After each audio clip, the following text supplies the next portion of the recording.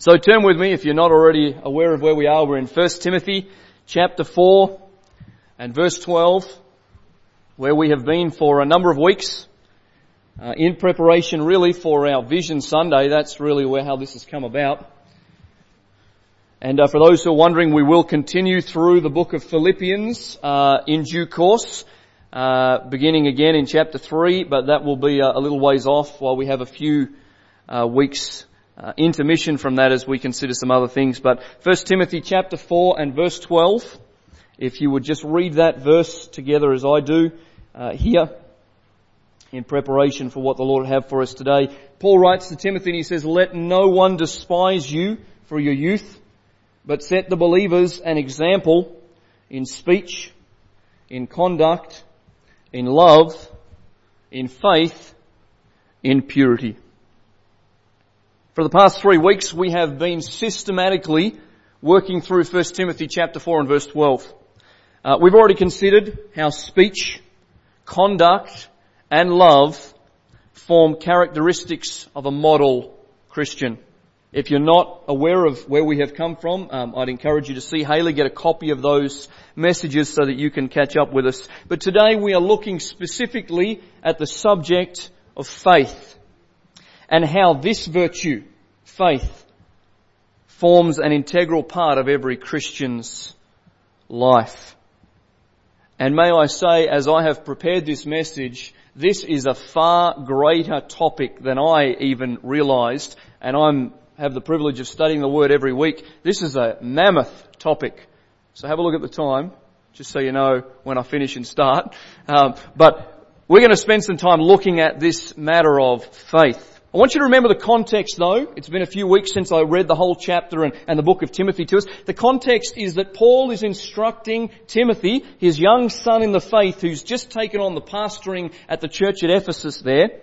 And he says, be an example to those believers in that place in your care, the ones who you pastor, that you might dismiss any notion that they might think you are young or immature or unsuitable for the task. Prove yourself, is what Paul says to Timothy, by these things. Nobody is going to look down upon you if you are going to live out the reality of an example in speech, conduct, love, faith, and purity, is what Paul says. And even though this text is directed specifically to the pastor of that place, the whole of Scripture points to the fact that this and these elements are to be true for every Christian, not just for those in leadership. This matter of faith is largely misunderstood in church today. The goal of the message, if there is a premise, if there's a goal, a thesis, is simply this: to adequately define faith in biblical terms, and then discuss how faith forms an indispensable part of our Christian testimony and example. Join me this morning as I preach a message entitled The Characteristics of a Model Christian, Part 3. Characteristics of a Model Christian, Part 3. Lord, as we commence our time in the Word by way of exposition, we've already read a number of places and been confronted with your Word in song and in testimony, but now as we would spend some concentrated time seeking to understand the truths revealed here, we pray for your help, for your wisdom, that the Holy Spirit would illuminate to us great truth. Lord, we realize that if we are left to our own devices, we can perform nothing of any great spiritual work, no lasting, prevailing work, except that which is done by the Spirit of God. And so, Lord, we look to you, we turn our attention to you if it's not already, and ask that you would minister to us, divide the truths here amongst us as you see fit, making application in individual lives. Help us to understand this great matter of faith today in the short time that we have together. May you be glorified and may we be encouraged and built up in our most holy faith. In Jesus' name, amen. So this morning, instead of individual points that are alliterated and so forth, I have just 5 questions that we're going to answer. And the very first question which form our points is simply this: what is faith? What is faith? Let me summarize some popular cultural and historical definitions and notions before I present the biblical truth about faith. So, firstly, what I did is I took the English word and went to the Oxford Dictionary like I did last week with the matter of love. And this is what I came up with. The Oxford Dictionary tells us that faith is reliance or trust. Secondly, it is a firm, especially religious belief, not based on proof. Third, it is a system of religious belief, that is, the Christian faith. Or fourth, a promise, loyalty, or sincerity. That's what the dictionary in English defines this word of faith. I must say that is extremely lacking when we come to the biblical concept of faith. And then I thought, well, let's do an internet search, and that's always very interesting, to find out what does the world have to say about this matter of faith. And so why not go to what some would consider the greatest mind of our time, a man by the name of Richard Dawkins. I've read his book, The God Delusion, and he's an ethologist. I had to look up what that was. And an evolutionary biologist who established the Richard Dawkins Foundation for Reason and Science, which recently merged with the Centre for Inquiry. He is one of the world's most respected scientists who defines his purpose as one who promotes free thought and one who is intent on the secularization of America. He says that. That's his goal. His disdain for God and all organized religion is well noted. This is what he says. Faith is the great cop-out, the great excuse to evade the need to think and evaluate evidence. Faith is belief in spite of, even perhaps because of, the lack of evidence. Now, the greatest mind of our time, so-called, or at least one of them, that is how Richard Dawkins, a God hater, speaks of faith. An interesting group that I had not been aware of previously to this is a group called Better Off Damned. Can you believe you'd call yourself that? This is a group of atheists who collaborate together to eradicate religious irrationality and the intrinsic harm it causes. They espouse that not only can they be good without God, but rather their disbelief enables them to be better, is what they say. This is their definition of faith.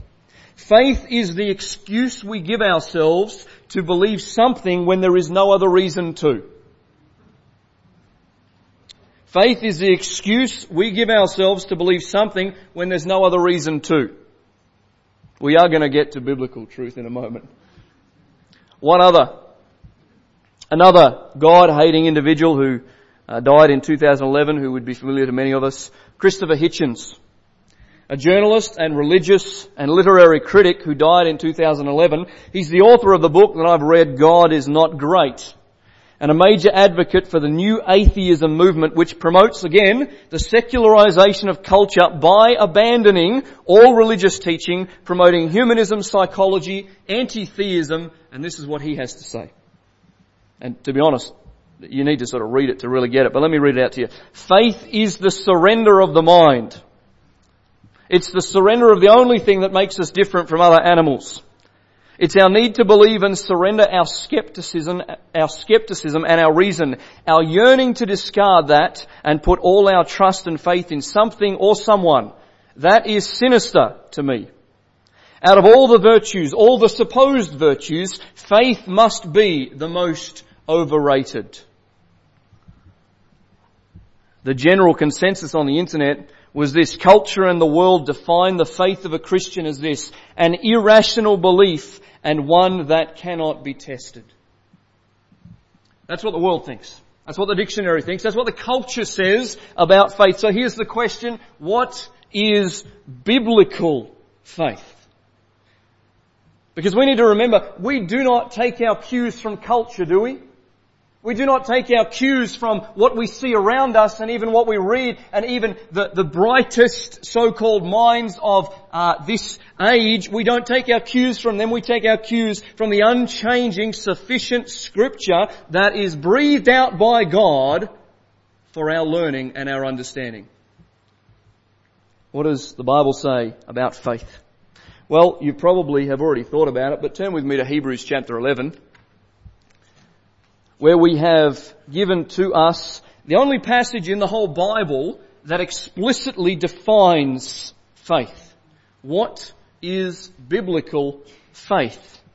Hebrews 11, beginning in verse 1. In the ESV translation, this is what the scripture says: "Now faith is the assurance of things hoped for, the conviction of things not seen." Another translation has provided this reading: "Faith is being sure of what we hope for and certain of what we do not see." So let me just give you a quick overall summary, and then we're going to really launch into this concept in just a moment. The word faith, the Greek word pistis, is used over 200 times in the New Testament. And it has the idea of belief, of trust, confidence, persuasion and reliance. All synonyms and words that we would use interchangeably, but we really need to get to not just the definition of the word and the term, but the overall meaning right throughout the scripture. It's really important that we begin with this premise. Faith is not what the culture says. Faith is not a wistful longing based largely upon a personal desire or a dream of mine. It's not a futile hope that something is going to come to pass in a nebulous tomorrow.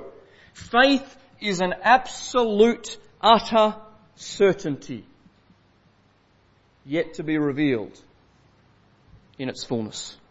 Faith is simply making a present substance out of a future reality.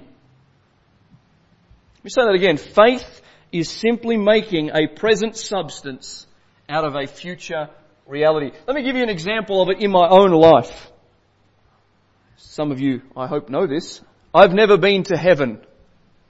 By the way, contrary to what Kurong books tell us, people do not go to heaven and come back, by the way, just as a side footnote there. And there is a lot of talk about people going to hell and going to heaven and coming back. Scripture tells us that's not true. But I have never been to heaven. I cannot tangibly prove to you at this moment its existence. I can't say, see, here it is. See, there it is. And yet, I have spent countless hours walking down that golden street, worshipping before the Lamb's throne, singing with the throng of redeemed ones, and observing every prism and jewel in that blessed land through the eyes of faith. Now, it would be wrong for me to say, I have been to heaven in a real sense. But let me say to you, I have been to heaven through the eyes of faith, through the lens of Scripture, and I have, in my mind, walked down that street of gold. I have been there with the seraphims and the cherubims and watched them through the pages of Scripture bow down in their absolute majesty and awe before the King of Kings as He resides on that throne. I've witnessed the New Jerusalem through the pages of Scripture, not in some fantasy or vision, but through the eyes and the lens of faith. And those of you who are saved this morning, you know what I mean. You know that there is a present reality of a future thing that is going to come, but we are not just hopeful, we know it. It is an utter certainty that this reality is going to come to pass, so much so that it is a reality for us now, even though we are not there. You say, that seems a little bit far-fetched. Have you got proof on that? I'm so glad you asked that question. Turn with me to Ephesians chapter 2, if you would, please. I want to show you how the Apostle Paul, really quickly, again, just answering this question about what is faith. Look at what the Apostle Paul has to say here. I'm going to stop myself from reading the whole chapter because Ephesians 2 is just an incredible passage. But look, please, with me in verse 4. Ephesians 2 and verse 4. After Paul has told us what we are outside of Christ, our depraved state, and in verse 4 he says, "But God, being rich in mercy, because of the great love with which He loved us, even when we were dead in our trespasses, made us alive together with Christ. By grace you've been saved." Please note verse 6. "And raised us up with Him, and seated us with Him in the heavenly places in Christ Jesus." You need to note something. Paul says when you are saved, in the present tense, you are seated in the heavenly places. Now, last time I checked, I'm not presently seated in heavenly places. You are not presently physically seated in heavenly places right now. And on the face of it, this seems absurd. On the face of it, this seems like some sort of contradiction here. And yet, you know what Paul is saying? So emphatically, so sure, so aware am I of this present hope that I can tell you, even now through the eyes of faith, you are seated in heavenly places, though not yet fulfilled in its fullness. Paul uses language that describes this matter of faith. It's a future reality. We know that because we're not there yet. And yet it is a present truth that he would claim right there in Ephesians chapter 2. We see the same thing in the past tense quite often in Romans chapter 8. You recall at the end of that passage it says that he justified and he sanctified and he glorified. We've not been glorified yet. We've not reached that place of perfection. And yet it's a completed event in Paul's mind because of the eyes of faith that will shortly bring that to pass. See the picture? You understand what faith is in that sense? So here's a definition. And let me tell you, it took me about 3 hours this morning mainly to really get my head around what I felt would be and this is not a satisfactory definition of faith, but this is what I have come to as the overall picture of faith. Faith is the firm, objective, life-changing persuasion that God, though unseen, is all that He says He is and can be trusted implicitly. I'll say that again. Faith is the firm, objective, life-changing persuasion that God, though unseen, is all that He says He is and can be trusted implicitly. Now that's weak at best, folks, because it's produced by me. That's weak. Faith is so much more than I could ever put into a sentence. But that gives us an indication after careful study as to what this matter of faith, what is faith? We talk about this word faith and all the implications and ramifications and applications and all of that. How does it all work? Well, it's a really hard thing to define in its fullness. But then we have to talk about not just faith in the general, what about saving faith? Faith that converts a lost, depraved sinner into the place where they enter into the kingdom of God, in the kingdom of life. What is saving faith? Well, I've got an even longer definition for that one, and you probably won't have time to write it down, but let me just read it out to you. Saving faith, therefore, is that personal encounter with divine truth, which enlists my total reliance upon the personhood and work of Jesus Christ for sin, resulting in a permanent change in my behaviour by the power of the Holy Spirit. You got all that? Saving faith, therefore, is that personal encounter with divine truth which enlists my total reliance upon the personhood and work of Jesus Christ for my sin, resulting in a permanent change in my behaviour by the power of the Holy Spirit. Very important you get this next distinction. Faith is not simply understanding and believing the facts of Scripture. Someone says, say what? That doesn't sound right. James 2:19 says, for even the demons believe and tremble. Even being moved by a portion of Scripture is not proof of saving faith, for no demon, no devil is truly saved, can ever be saved, and yet they know the Scripture better than all of us put together and are moved by it. So it is also the application of that information. It's not simply enough to know it and believe that what that says is true. It is how that has gone ahead and changed your life forever. Let me say this as we conclude this first question of what is faith. Faith involves two things. Faith involves intellectual assent. What I mean by that is it involves knowledge. It involves information and data. No problem, we must have information and data. But faith does not stop there. Faith is then the total dependence upon that for salvation. See, the devils, the demons, the world have intellectual information about this book. Intellectual information about Jesus Christ. Many believe that truly Jesus existed, truly He died, truly He rose again. But that in itself is not sufficient until I place absolutely all my reliance, I stake and venture my eternity on that fact. That is when faith becomes more than just an assent of knowledge. That's the difference. And today we have a myriad of people on the church membership roll in churches everywhere that have an assent of knowledge but do not have faith. God rescue us from having people here who simply know some truth but don't know it. Don't really know. Have never truly depended fully upon the fact that Jesus died and rose again for sin and He is my only hope. He's the only way of salvation. God rescue us from just believing the intellectual aspects of this message of salvation. So what is faith? I hope that gives you a little bit of a summary from which we can launch. Secondly, second question, second point, and this is really important. Where does faith originate? Where does faith come from? Now let me just give you a quick summary here, and I believe you'll understand and know this already, but faith in a general sense, belief systems and so forth, is in every person.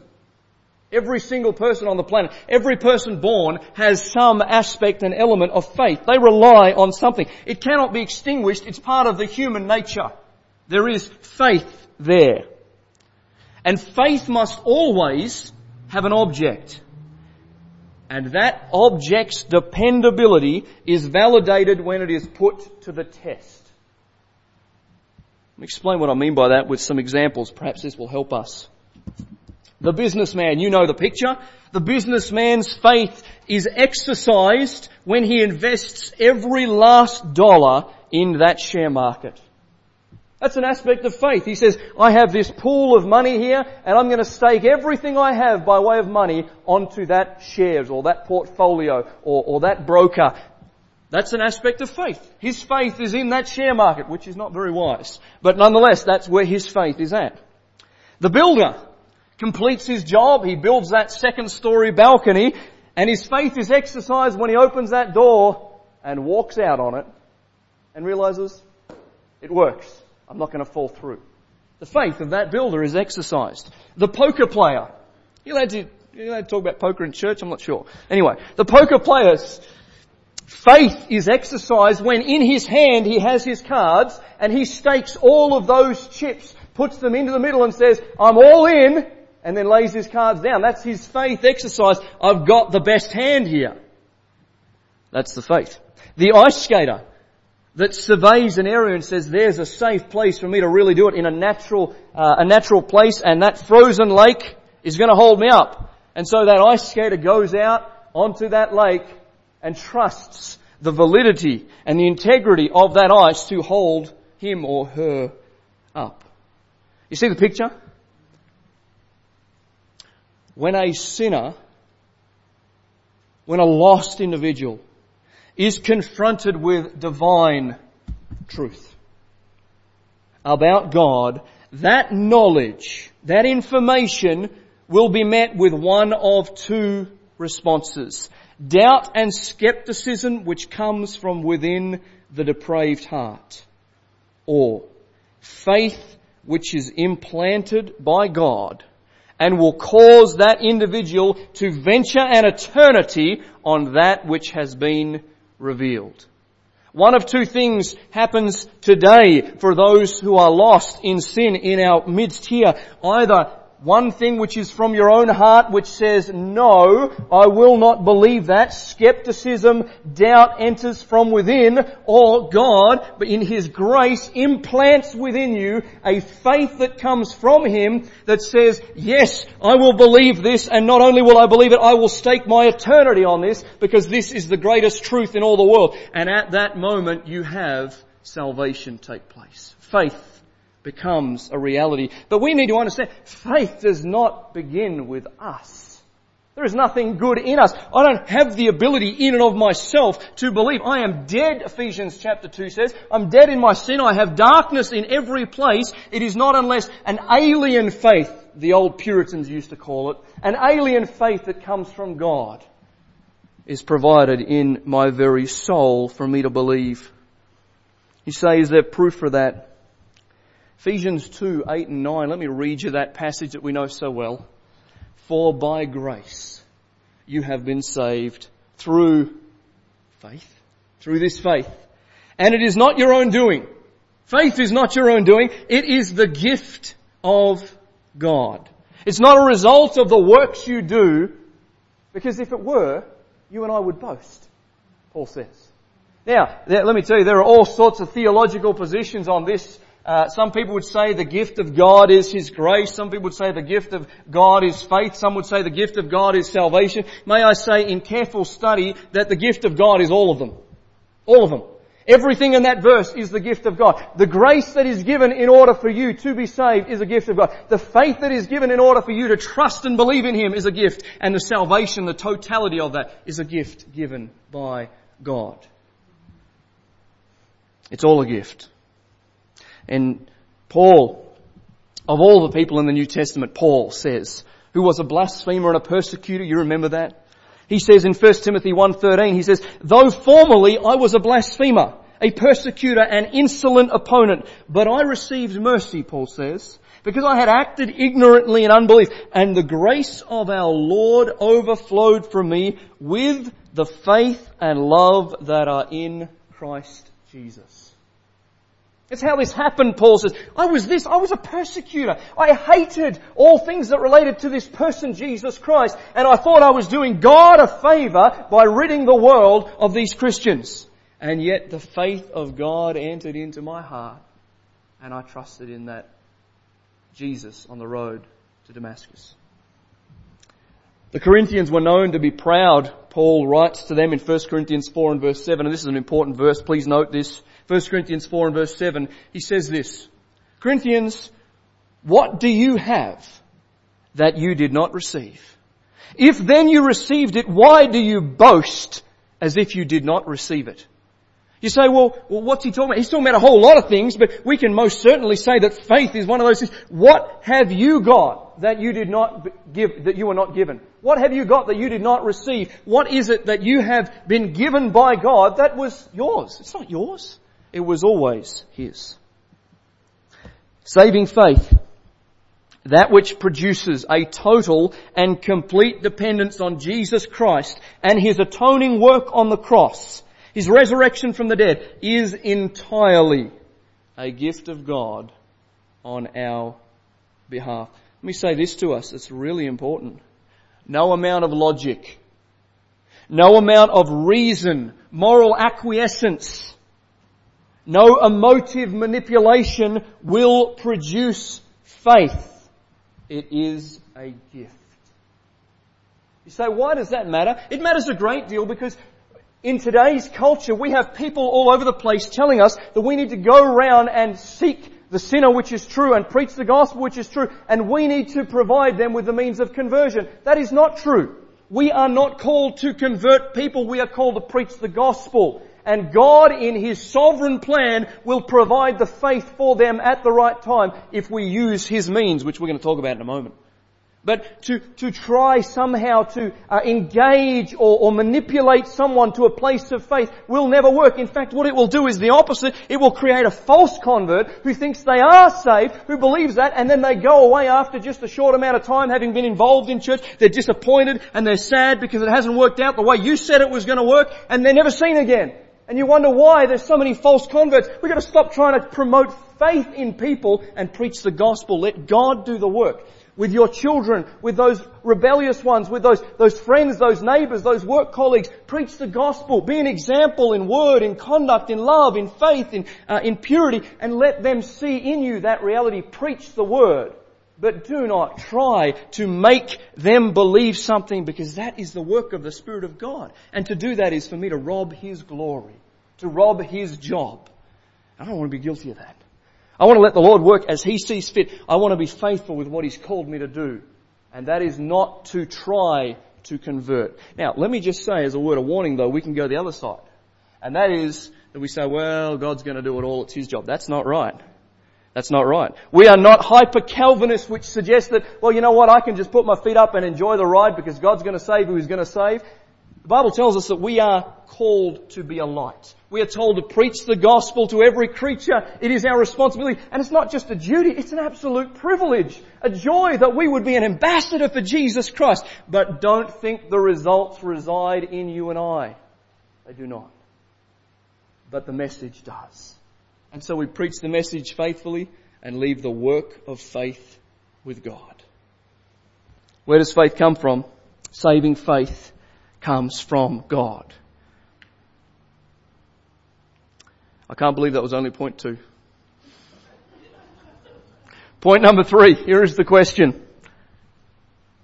What is the means of faith? What is the means of faith? Since we've said faith cannot be produced in another, I can't produce faith in you, I can't confer faith to you, how then is faith fashioned?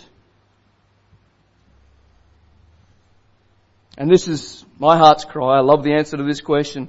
God's divine means of producing faith is in the Scripture. Romans chapter 10, please turn there.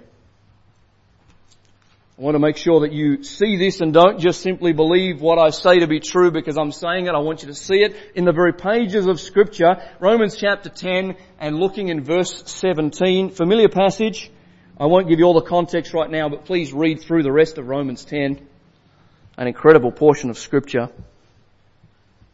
But here is what we note in verse 17.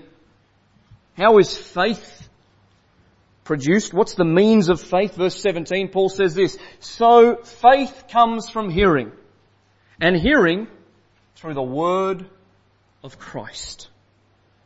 So faith comes from hearing, and hearing through the word of Christ.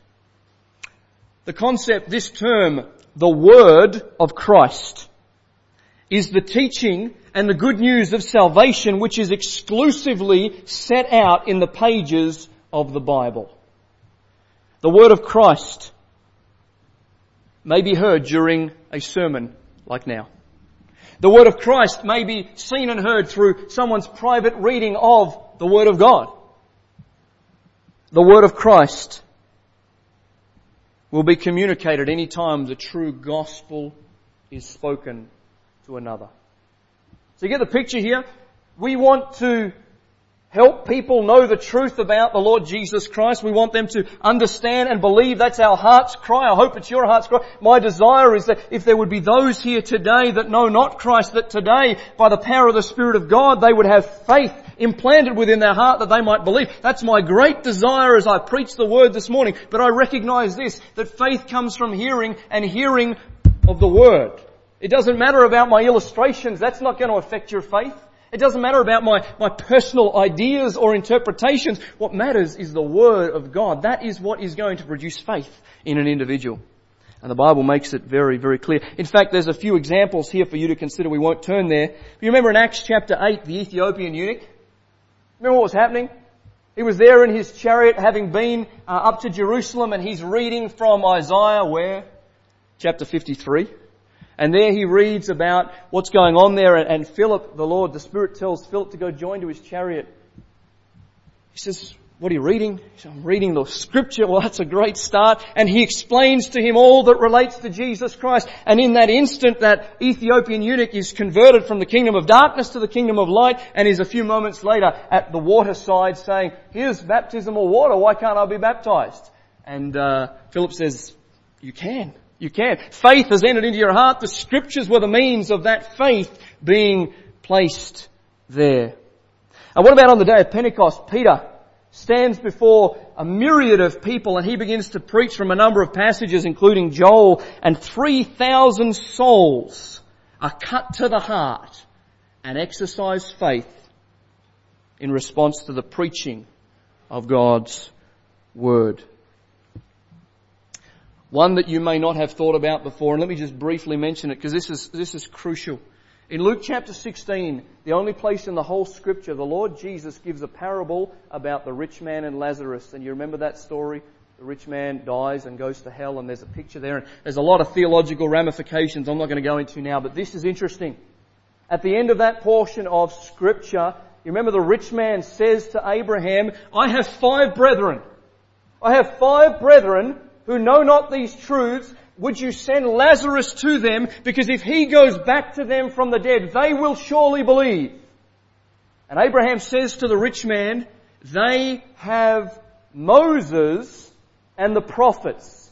Do you know what Abraham and the Lord Jesus, in using that parable, was saying? It doesn't matter whether someone comes back from the dead. That's not going to convince anybody. One thing is going to convince these people of the reality of hell and the reality of eternity. It's this: the Word of God. That is what is going to be. And the rich man says, well, they won't believe it. He says, if they believe not Moses and the prophets, neither will they believe someone who comes back from the dead. The miracle was not the point. The Word of God was the point. You say, why are we so focused as a church on scriptural exposition? It's because if we get a handle on this, this produces faith for the lost to be saved, but it also produces further ongoing greater faith for us as a Christian. And we say, Lord, increase our faith. And the Lord says, here's the answer. Get into the book, because this is the book of faith. In fact, 1 Timothy chapter 4 and verse 13, immediately after our text, this is what Paul says to Timothy. He says, until I come, devote yourself to the public reading of Scripture, to exhortation and to teaching. And we want to be faithful to that here. The Apostle Peter says in 1 Peter 1:23, since you've been born again, not of perishable seed, but of imperishable, through the living and abiding Word of God. Peter says, the Word of God is that seed that produces life. In other words, this is the means of faith. As we are immersed, as we are confronted with the truths of Scripture, the Lord will do a work of faith. So therefore, it is critical. A summary. The thesis of that point is this. It is critical that the Scripture is central in all that we do privately and publicly. This must be centerpiece. This must be the focus, because it's God's divine means of communicating truth and establishing faith in the heart of a person. Point number 4. Only one to go. You're doing well. So all of that is summations, questions, but here's a question that really begins to get to the heart of this matter. This is the question: what is the purpose and work of faith? What's the purpose? What's the work? What does it accomplish? What does it achieve? I want to summarize in the next few moments the purpose and work of faith as it's revealed in the Scriptures. And looking at what's in front of me, I'm going to have to fly through it, because the next point has a few subpoints. But then you're used to that. First thing I want you to note about the purpose and work of faith. Faith pleases God and is the means of knowing God. Faith pleases God and is the means of knowing God. Hebrews 11:6. Without faith, if you are void of this faith, it is impossible to please Him.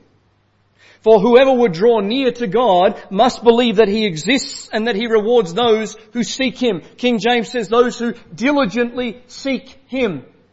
Faith pleases God. That's a good reason to exercise faith. And it is also the means of knowing God. I'm going to have to keep moving. Number 2, faith is the means of our justification. I'm not jumping past this one too quick though. This is really important. We talk about this all the time. You know that word justification. You know that theological term. It means this: to be declared righteous. It's not just as if I never sinned, like the coined phrase today. That's not really quite right. It is the concept. It's a judicial concept. It is that you have sinned. You are guilty. You are in your sin. You are depraved. You have no hope in yourself. But in spite of that, because of Jesus Christ, you are declared righteous by faith. Paul says in Romans chapter 5 verses 1 and 2, therefore since we have been justified by faith, we have peace with God through our Lord Jesus Christ. We've obtained access by faith into this grace in which we stand. Galatians 2:16 says the same thing in essence, yet we know that a person is not justified by works of the law through faith, but through faith in Jesus Christ. So we also have believed in Christ Jesus in order to be justified by faith in Christ, to be declared righteous. What a thought. That we are declared righteous by faith. Number 3, the righteousness of Christ is imputed to us by faith. Philippians 3 and verse 9, Paul says, and being found in Him, not having a righteousness of my own, it's not coming from me, it's not that which comes from the law which you know so well, but that which comes through faith in Jesus Christ, the righteousness from God that depends on faith. You say, how does that all work? It's a simple concept, although it is an incredibly complex concept at the same time. It's simply this, that my sin is imputed to Christ. It's credited to His account. He did no sin, nor was He ever guilty of ever doing anything wrong, the sinless Son of God, and yet my sin is imputed to Him on the cross of Calvary as He stretches His arms and says, it is finished. My sin is imputed to Him, and at the moment of faith, at the moment of justification, the righteousness of Jesus Christ is imputed to me. It's like I'm totally in debt, I'm bankrupt, and the funds of Jesus Christ, all of the good things, all that He is imputed to my account here, and now I am richer than any king on all the earth spiritually because Jesus Christ has imputed His perfect righteousness to me. You see, there is no hope for any individual before God the Father to stand in purity and holiness except through the imputed righteousness of Jesus Christ. That must form an absolute foundational truth in our gospel preaching. You can't do it. And if you can't do it, then how can it be done? It can't be unless the perfect substitute imputes to us His righteousness. Oh, the thought of imputation. You know, the Puritans, I was reading the other day, again reminded the Puritans, those who just love the Word so much and were so immersed in it, they would come to the doctrine of imputation and their eyes would well with tears. That a wretch such as I should have all the righteousness of Christ. Not some, not part, but everything about Him, His goodness and His holiness credited to my account. How unworthy are we? And we access that imputed righteousness by faith. Number 4, faith is founded and perfected in Jesus Christ. We read it before, Lucas read it for us, Hebrews chapter 12 and verse 2, looking to Jesus. No one else. We're not looking anywhere else. We're not looking to Buddha. We're not looking to Islam. We're not looking to Allah. We're not looking to Mary Etta Baker. We're not looking to any of these other so-called prophets or apostles. We are looking to one individual, God incarnate, the person of Jesus Christ, looking to Jesus, the founder and the perfecter of our faith, who for the joy that was set before Him endured the cross, despising the shame, and is seated at the right hand of the throne of God. He began it and He completed it. It's all His. Don't think for a moment that salvation is completed by you in any way at all. It's been done in the person of Jesus Christ, the author, the finisher, the founder, and the perfecter. The last thing under this point that I just want to note really quickly, what's the purpose and work of faith? Faith in God affects great change. People say things like faith changes things. And it's true. Faith in God affects great change. And again, we don't have the time to look these up, but let me just give you a couple of biblical illustrations here. Where absolute reliance and confidence in God resulted in great change. Hebrews 11, we just read, I don't know how many characters in there that speak about what God has done because those have had faith in God as believers. But how about Shadrach, Meshach and Abednego? How about these 3 Jewish boys who I believe are probably teenagers They've been taken into captivity, and there they are given an opportunity to get somewhere in the land. All they have to do is bow down. They've just got to bow down to this idol. That's all they have to do. It's not a big call, and they will be just like the rest of the crowd. And yet these teenage boys say, no, we will not do that. You can do whatever you want to us, Nebuchadnezzar. You can kill us if that's what God wants you to do, but we will not bow down to your idol nor do homage to it. We have faith in our God. Our God doesn't permit that. Though all the rest of the Jews are doing that, and by the way they are, they're bowing, they're doing that, and yet here are 3 young men who say, no, we're not doing that. Our faith is in God. And God, in His sovereignty, decides to spare their lives in a miraculous way. Can you imagine? Stoke that fire up 7 times more and people on the outside are getting burned alive here. And I would just love to be a fly on the wall in Nebuchadnezzar's place, that palace that day, and just throw them in, and there they are dancing in the fire. See, dancing is allowed for Christians. But they're dancing in the fire, and there's one in there with the likeness like the Son of Man, the Bible says. Like the Son of God. Now I believe that was Jesus Christ.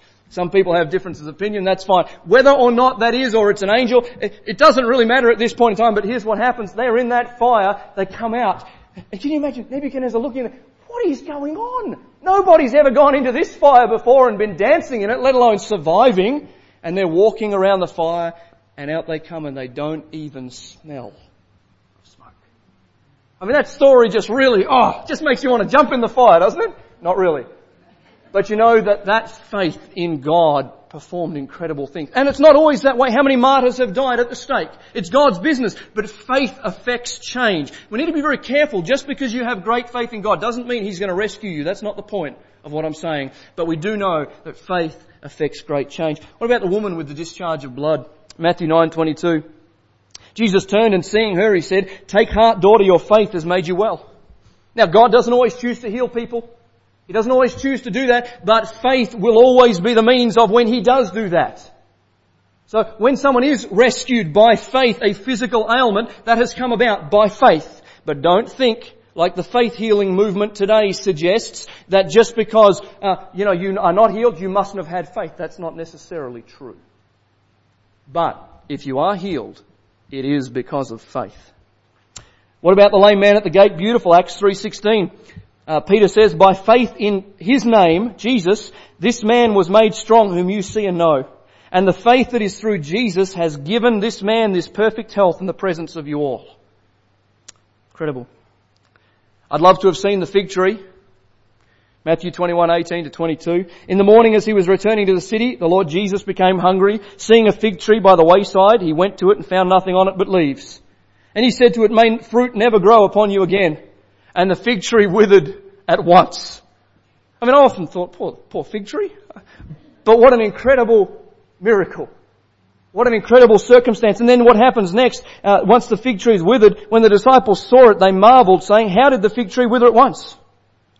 Jesus answered them, truly I say to you, if you have faith and do not doubt, you will not only do what has been done to the fig tree, but even if you say to this mountain, be taken up and thrown into the sea, it will happen.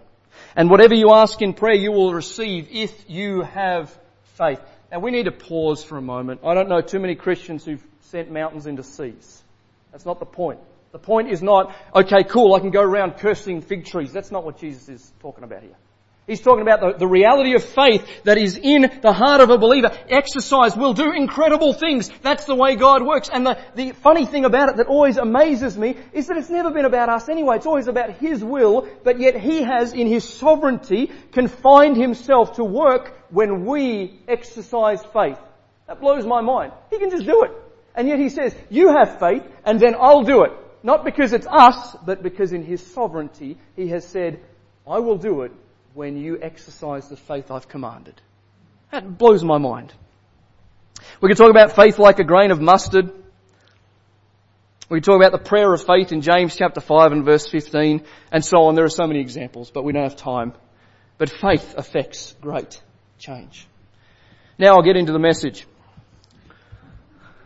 Point number 5 and the final point for us this morning, which is really what we have come to. This is the point. All of that is preparatory and introductory to this concept that we will finish in 5 minutes. How Here's the question. How then can I be an example in faith? Because Paul says to Timothy, be an example in speech and conduct, in love, in faith. So we know what it is now. We've seen how it works. We've seen what the point of it is. But now, how can I be that example? And you'll be pleased to know there's only 13. But we'll be very quick. What does it look like? Paul tells Timothy that this kind of faith that we're talking about is that which is unshakable. It's a confidence in God. And so how do we do that? How can I be an example to you? How can you be an example to me in this realm of faith? Here's a few things for you to consider. Exercise, number one, total dependence upon the Lord. Nobody ever got saved without exercising total and complete dependence upon the Lord. Nobody ever did. It costs everything. It calls for everything within us. It calls for every aspect of our will to place faith that's given by God in God, and it can only be done by that means. But it is the call for absoluteness. But what happens a lot of the time is we exercise total faith in the Lord, and then as a Christian, we begin to withdraw.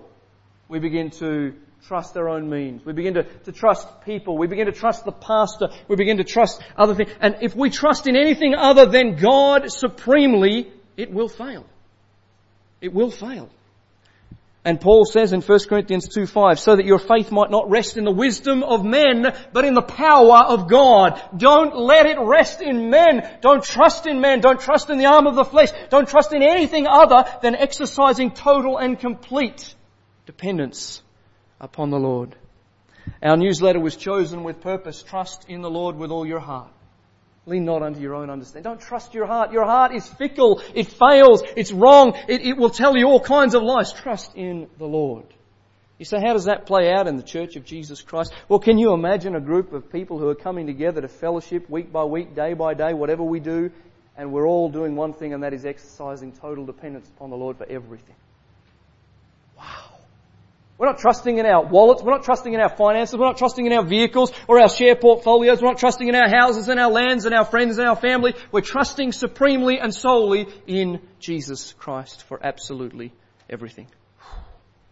Number two, live day to day by faith. Maybe I should say moment by moment. That would be better. Live moment by faith. See, this is what I find amazing, and sometimes we condense and minimize the gospel to this little message that says, well, faith is required for you to be saved in the aspect of being justified, and that you would be set apart and so forth and called out from the world. But we don't realize that every moment of our Christian experience is to be lived out by faith. Every single moment. Galatians 2:20, Paul says, I have been crucified with Christ. It is no longer I who live, but Christ who lives in me, and the life I now live in the flesh, listen to this, I live by faith in the Son of God who loved me and gave Himself for me. He's not talking simply about that conversion experience. He's saying, my life is lived out in faith moment by moment. Every day I am living out faith. He says, that's the only sustaining power I have to live out this Christian life in faith. Number three, we need to regularly evaluate the reality of our faith. 2 Corinthians 13 verse 5 says, examine yourselves to see whether you are in the faith. Test yourself. Or do you not realize this about yourselves, that Jesus Christ is in you, unless indeed you fail to meet the test? One thing I'd love to see us do, more so as a church, if I can just share my heart, would be for us to confront one another in love about conversion, about faith. So tell me, brother, tell me, sister, how do you know? How are you certain? How are you venturing an eternity on the fact that you truly have faith in God? Not just the knowledge, the data and the information, but the life-changing truth that has affected your behaviour for all eternity. It'd be great to see us mingle and say, hey, look, would you share your testimony? Would you examine my faith? Would you tell me, brother, sister, is there anything you see in me that makes you wonder, hey, is this the real thing? Is this the genuine thing? Is this the refined faith that Paul talks about? Or am I living a lie? We have a responsibility to one another to challenge each other regarding the reality of faith. Evaluate. Number four. Oh, I thought I'd skipped one then. It's okay. Number 4. Resist the devil through faith. You know, the Bible tells us that in all circumstances, Ephesians 6:16, take up the shield of faith. And that shield of faith, that putting on of that faith, that's not salvation faith, that's practical faith, that's everyday faith. Put on the faith and you'll extinguish the flaming darts of the evil one. In fact, 1 Peter says something similar in chapter 5 verse 9, resist him, the devil, firm in your faith. Resist him.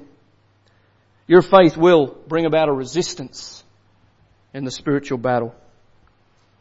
Again, I'm just going to skip through these. We need to finish. Number 5, pray in faith.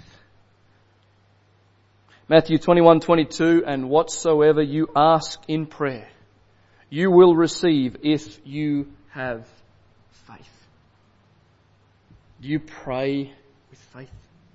If you do not pray in faith, here's something for you to think about. You are sinning. You say, what? Whatsoever is not of faith is sin.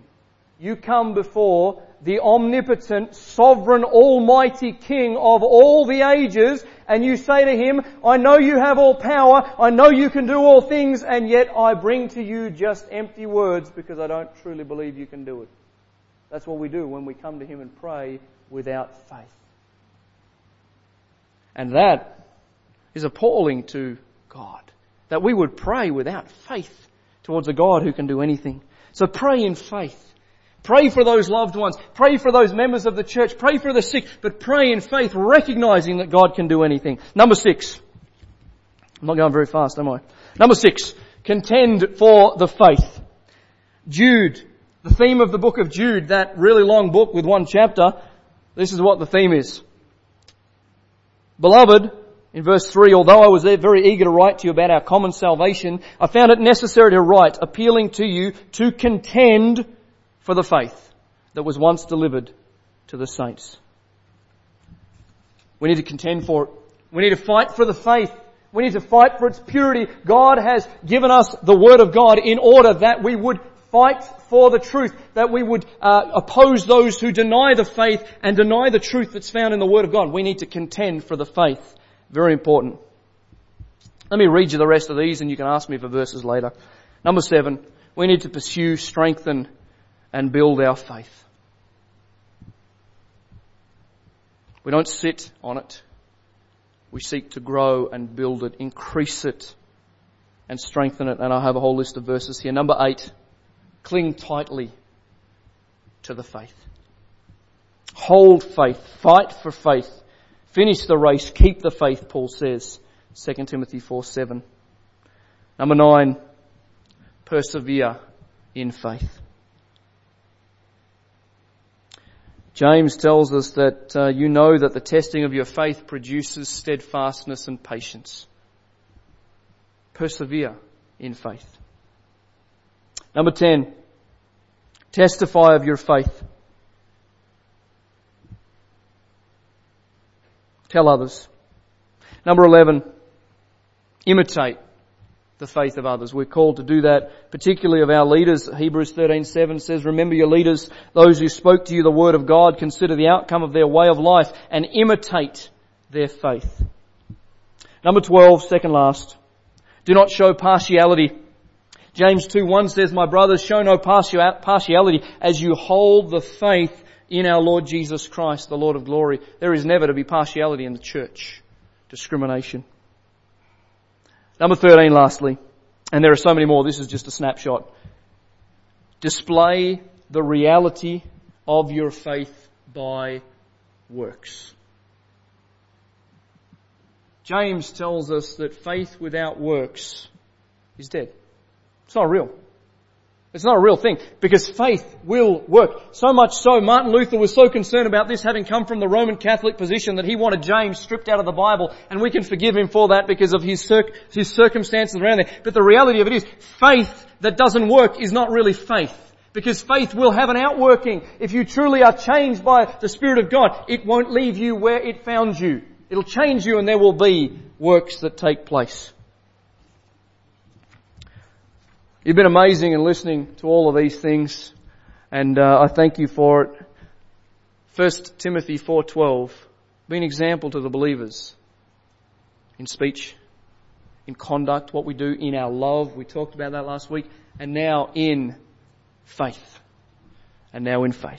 Father, thank you so much for a time in your word. Lord, there has been just so much data, so much information. And Lord, thank you for providing concentration and the ability to just focus on these things for this portion of time. I pray, Lord, that the very thing that I have been speaking on, Lord, would be implanted in those who know not the truth of Jesus Christ, and that they would exercise that faith in you and be saved. Thank you for the great gift of salvation, the great grace of God and the faith. It's not of works, and we cannot boast, and we thank you for it. Lord, as Christians, increase our faith, we pray. Increase our understanding. We know that faith comes by hearing of the Word. We've heard it today. We pray that that would further increase our faith, our understanding, our firm persuasion. And that, Lord, in these things you would be honoured and glorified. And it's in Jesus' name we pray. Amen.